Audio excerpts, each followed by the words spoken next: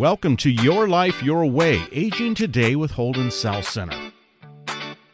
This program airs Sunday mornings at 10:30 right here on AM 880 KIXI. Thank you so much for listening to today's program. You know, Your Life, Your Way is a radio show that airs again Sunday mornings at 10:30 right here on this station.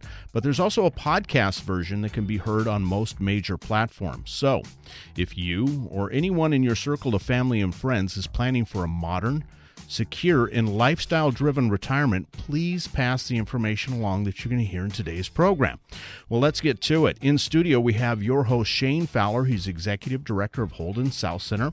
And today we'll be chatting with Jerrica Pierson Seeger.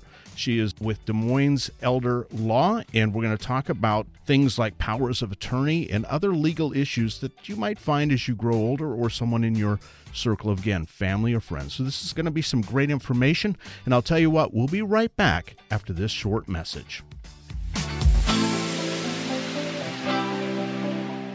Visit Holden South Center today, an all-inclusive premier assisted living and memory care community located at 112 Andover East and South Center, just blocks away from the mall. Come see our spacious studios along with our 1 and 2 bedrooms. Enjoy luxury resort-style living. Amenities include a theater, club room, full-service salon, rooftop courtyard with views of Mount Rainier, 24-hour on-care staff, and a 5-star dining experience. Call us at 206-395-3824 or visit holdensouthcenter.com. Your life, your way, our commitment. And as promised, welcome back to Your Life, Your Way, Aging Today with Holden South Center. Of course, in studio, we have Shane. Shane, how you doing? Hey, good. Glad to see you. You were snowed in for a while. Snowed in a little bit. Yeah, you know, it is the season. You know, I can drive in the snow, but if I can't get out of my driveway, I get a little nervous. Right. No, so good to be here with you. Thank you. I love having you in studio with us. And, of course, we have a wonderful guest, Jerrica. Thank you so much. We appreciate you coming into the studio today. Let's get right into the conversation, Shane. Yeah, so Jerrica is an elder law attorney. And so can you tell us about your story and how you got into your current role? Sure. So I actually grew up in native Seattleite and went to the University of Washington, but I was looking for a smaller experience to do graduate studies. So I ended up in Oregon at Willamette University and did their law degree and their business administration degree, thinking I was going to do international law to advocate for women and children. But in the middle of my law degree, I ended up having a couple children and decided I probably can't be traveling the world. And so I switched my focus to estate planning. And with the MBA, it ended up being a really good mix for what would normally be an estate planning practice. As I got out into public service, I did a bunch of disability law and policy. And that led me to having a better understanding of what are the barriers for people as they age, for individuals with mobility challenges. And it became something I was very interested in. Well, during this time, my parents back here in the Seattle area were asking for me to come back, bring the grandbabies. And my first thing was, Dad, well, I need a job. Right. So I started looking in the legal field and ran into this area called elder law.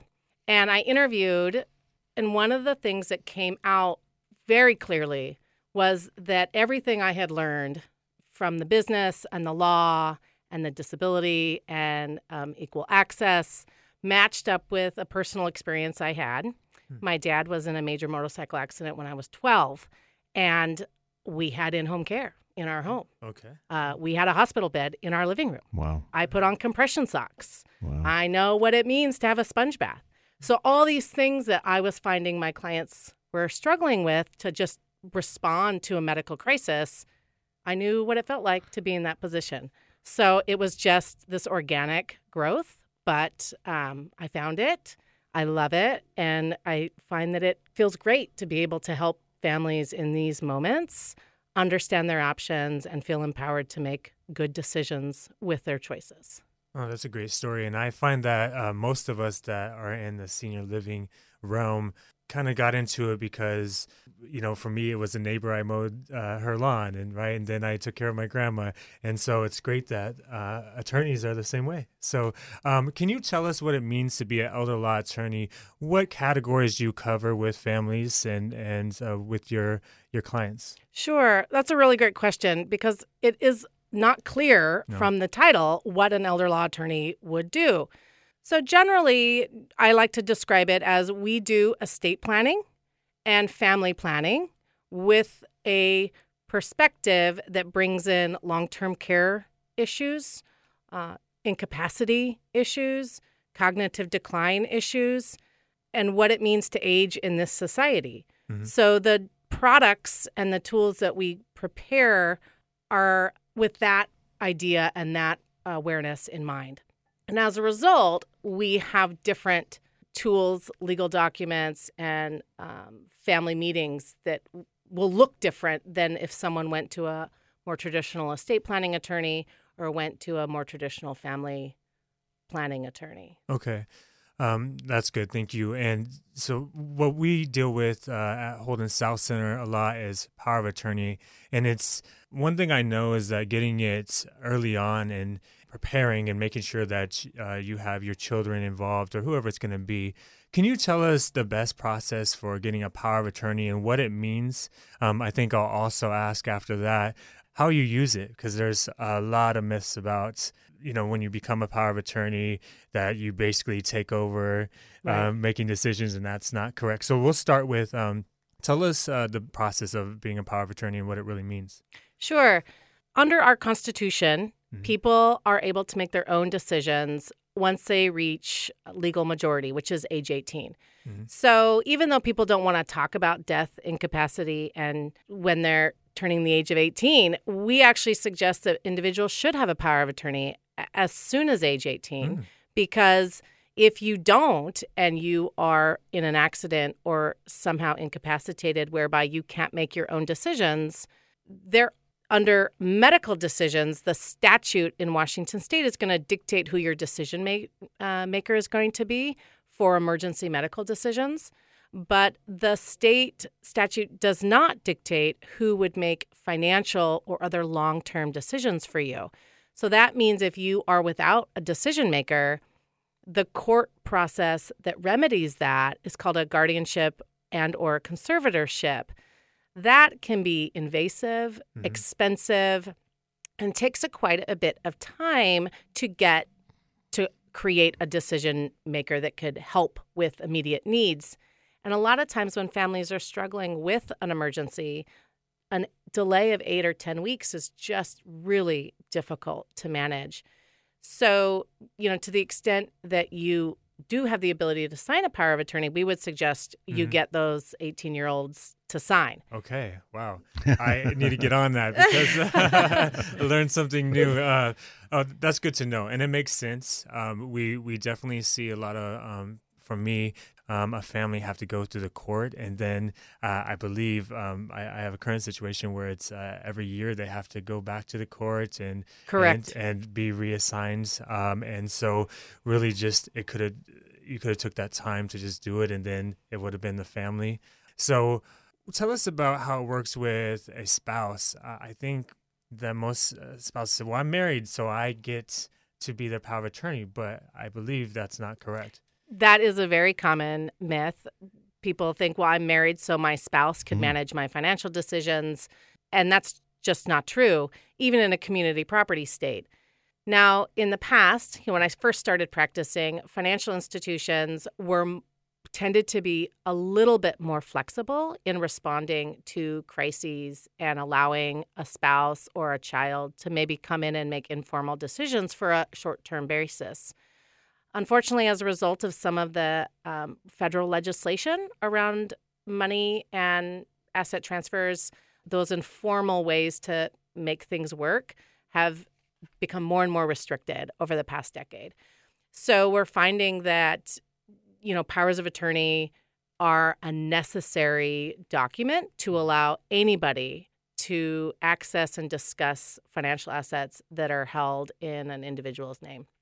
Now, the power of attorney that somebody gets at age 18 should and probably will look different than the power of attorney that somebody would want to have in their main working years, and definitely a different document for when someone reaches retirement or is struggling with a medical condition, because the powers and the authorities that we want to allow those agents needs to expand with the change in circumstances. Okay, so I'm guessing at 18, you're probably going to have your parents, right, be your power of attorney.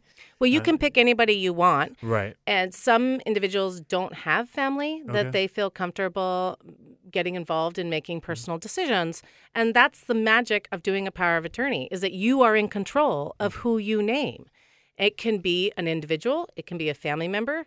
There's also quite a number of professional entities in Washington state that will act as an individual's power of attorney agent that are regulated by the state or otherwise have a fiduciary position to make decisions for an individual. So even if you're from a family and maybe you don't have a named agent that you feel comfortable, there are resources in Washington state that an attorney would be able to advise you on that you could appoint in that role as well.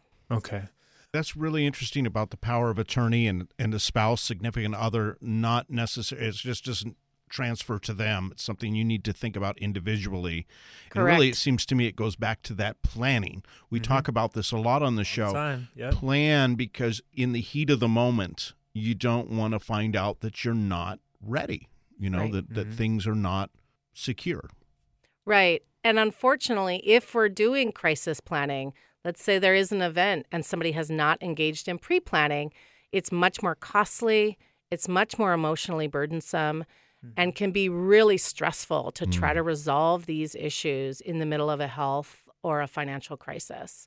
And can you tell us how this process starts? If we have listeners out there that want to get a power of attorney, I'm guessing most people haven't gotten it at 18. That is a correct assumption, sir. Because I see it. Our average age is 82 and a half at Holden South Center. And I see some folks that don't have power of attorney arrangements then. So if I wanted to get a power of attorney, what is the process? How long does it take? Sure. Yeah. So there are lots of ways that an individual could obtain and execute a power of attorney. There are free resources. There are also professional resources. As the need for a more complex document grows, as individuals have more complex estates or have more complex medical needs, I am of the opinion that seeking professional guidance for those more complex powers of attorney is really an important step. So to do that, reaching out to a local elder law attorney or an estate planning attorney will start the process. Generally, when we meet with clients, we provide an initial meeting complimentary so that they can come in and learn what their options are and learn about what the different tools can do for them. We would prepare the documents, and in 4 to 6 weeks, they'll have a signed set of powers of attorney. Well, okay. In emergency crises, of course, we always can make the visits to the hospitals. We can make the visits to the family homes. And that just impacts sort of the timeline that we get it done, and can also sometimes impact the costs. Great information. Unfortunately, we need to take a quick break. Shane, can we do that and then come back and maybe reiterate some of this information? Yeah, absolutely. Okay, wonderful. You're listening to Your Life, Your Way. Stay with us. We have Jerrica in studio with us. She is talking about things like power of attorney and other issues that you might find as you grow older and those in your circle of love that need your assistance. So stay with this program. We'll be right back after this short message. Visit Holden South Center today, an all-inclusive premier assisted living and memory care community located at 112 Andover East and South Center, just blocks away from the mall. Come see our spacious studios along with our 1 and 2 bedrooms. Enjoy luxury resort-style living. Amenities include a theater, club room, full-service salon, rooftop courtyard with views of Mount Rainier, 24-hour on-care staff, and a 5-star dining experience. Call us at 206-395-3824 or visit HoldenSouthCenter.com. Your life, your way, our commitment. And welcome back to Your Life, Your Way. Aging Today with Holden South Center airs every Sunday morning at 10:30 right here on AM 880 KIXI. Thank you so much for listening to this program. All the great music and talk programs that we have on this radio station make it unique, and you, the listeners, really help us succeed. So thank you so much. Again, airs Sunday mornings at 10:30 right here on AM 880 KIXI. And just a reminder, the podcast version of this allows you to listen to the program where you want and when you want. So definitely download that and subscribe. If you or someone in your family or friends circle really are looking for a modern, secure, and lifestyle-driven retirement, please pass the information about Your Life, Your Way so they can learn more about how to make that happen. In studio, we have Jerrica Pierson Seeger. She's with Moines Elder Law, and we're talking about things like power of attorney and much more. So, again, this program is on podcast, so if you miss anything, simply go to the podcast and download it and give it a listen. Shane, let's get back to the conversation with Jerrica. Yes, thank you. So we were talking about powers of attorney, and I want to go a little deeper into it. Can you tell us the different types of powers of attorney, how that works? Sure. Yeah. In the past, powers of attorney were referred to as general durable powers of attorney. And the word durable means that it survives past incapacity. That used to be a requirement because if you didn't have the word durable in it, it meant that if you became incapacitated, your power of attorney was no longer valid. Almost all powers of attorney that are prepared now are done to be durable powers of attorney because the point of having a power of attorney for most people is so that if they do become unable to make their own decisions, they've identified an agent to act to make those decisions for them. What's interesting over time is that powers of attorney have evolved to really be under two categories. One is called a springing power of attorney, and the other is called an immediate power of attorney. This is really important for our senior clients, and a lot of times it sort of flies under the radar. Families don't realize the difference until they're in a crisis, and the difference between a springing and an immediate power of attorney can be a huge delay in getting services. So I'll take just a couple minutes to explain. Please. So a springing power of attorney is a power of attorney that an individual signs presently, but that the authorities in the document are not effective until an event occurs. Well, generally, the event that occurs to trigger the authority is a determination of the signer's incapacity. Generally, that is determined by a doctor's note stating the individual no longer has capacity to make financial decisions. The other type of power of attorney is called an immediately effective power of attorney, and it sounds like what it is. Right. As soon as the individual signs it, the person that they've named to act as their agent has the authorities to do the things the document says they can do. Now, a really important point. Just because you sign a power of attorney that's immediately effective does not in any way restrict the person who's signing to continue to make their own decisions. Right. And I want to talk about this a little bit. When we do resident agreement signings, where you're coming into assisted living, we see this all the time where the adult child wants to come in and sign everything. And I say, well, no, your mom has made this decision.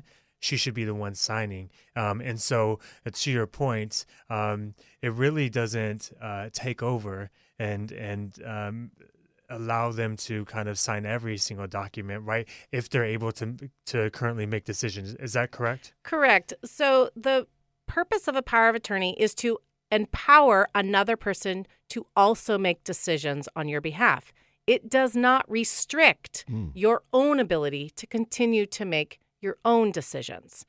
And this can sometimes be the reason that a springing power of attorney can be problematic. Because let's say, for example, we have an individual who is struggling with some cognitive decline, and they are starting to make poor or unsafe financial decisions. But due to the cognitive decline illness, the individual is not able to recognize that they are making these bad choices. If their power of attorney document says that their named agent can only step in and assist them in making decisions once a doctor has determined that the individual no longer has that capacity. That requires the individual to go to a doctor and ask for an assessment. Well, you can imagine that many family members struggle to get their loved one to go to a doctor and then ask the doctor to give them an assessment that essentially identifies them as unable or incapacitated. Also, many times with cognitive decline, people can perform for a temporary basis very effectively. And so that can mean the doctor will not write a letter of incapacity. And in essence, that means that the individual does not have an active power of attorney because the document is not activated until you have a letter from a doctor. Right. And so do you see mainly the immediate type of powers of attorney? Is that the suggested type? Well, that's a great question. I would say that is a legal question that each family would want to talk with their attorney about. But generally, from my practice, if individuals are post-retirement or are dealing with a medical condition or have medical conditions in their family line whereby cognitive decline is an issue, we would suggest that they consider an immediately effective power of attorney. Okay. Just because if any of you have tried to get doctor's appointments in the medical industry right now, a lot of doctors are 6 to 8 months behind. So a lot of financial damage can occur with a vulnerable adult if we can't get them support through their power of attorney for months and months at a time. Okay.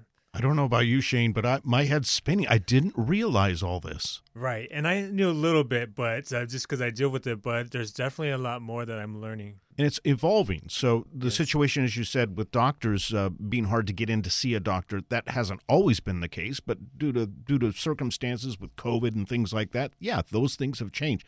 So you really have to be thinking about this every step of the way. It's not just get the power of attorney and you're done.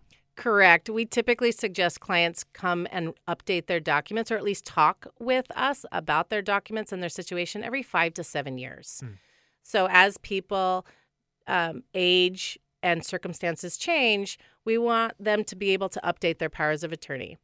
Now, a lot of times people are concerned, well, I don't want to name people in an immediately effective power of attorney because I don't trust them. And my answer to them always is, if you don't trust them now, you don't want them to make decisions for you when you're dealing with a health or a cognitive decline.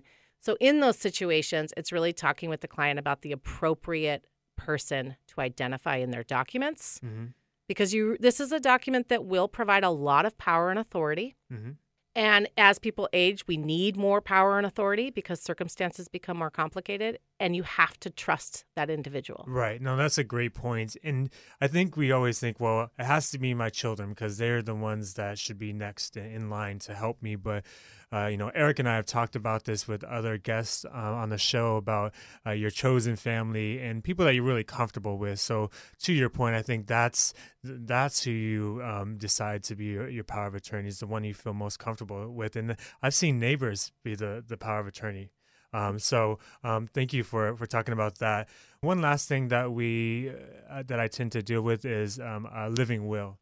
Can you talk to us about the difference between a power of attorney and a will, a living will? Sure. So a living will is another name for an advance directive or a physician's directive. This is a document that you get to fill out that explains what your wishes are for end-of-life care. Okay. Now, in the past, this document was really limited to physical conditions or terminal illnesses, permanent vegetative states, permanent unconscious conditions, or terminal illness. As dementia and cognitive decline has become more and more prevalent in our society, Washington State has actually provided for mental health advance directives and dementia directives. And these are documents that allow an individual to identify what their medical wishes are related to medical intervention if the condition that they're struggling with is a dementia-related condition. And this is a wonderful tool for individuals to provide their family or the people that they've named in their documents so that those individuals can advocate for what the individual wants. Okay, great. And so we suggest that people provide the copies of their power of attorney and their advance directive to the people they've named.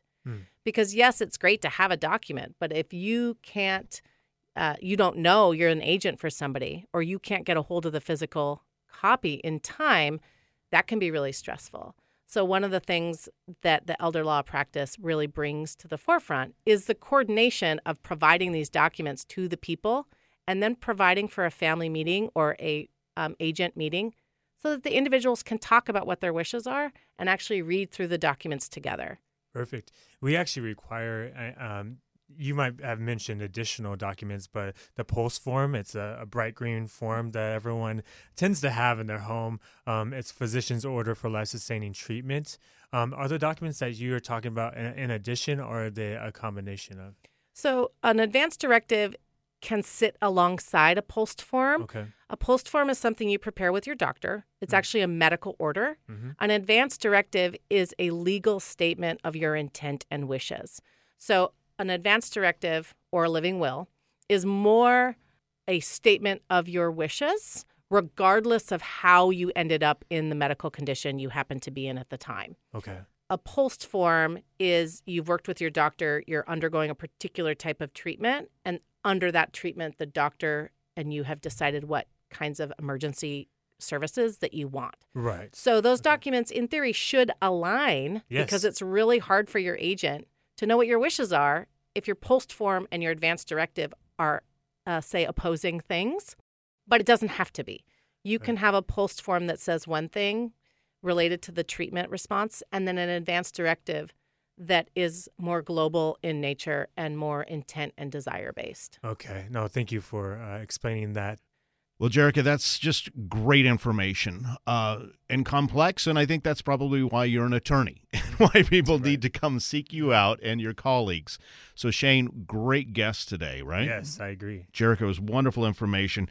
Jerrica, should people go to your website for more information? Correct. They can go to our website, which is DesMoinesElderLaw.com.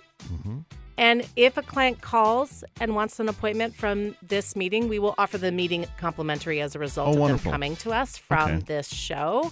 And the goal really is that people have the information they need to make educated decisions. Excellent. DesMoinesElderLaw.com.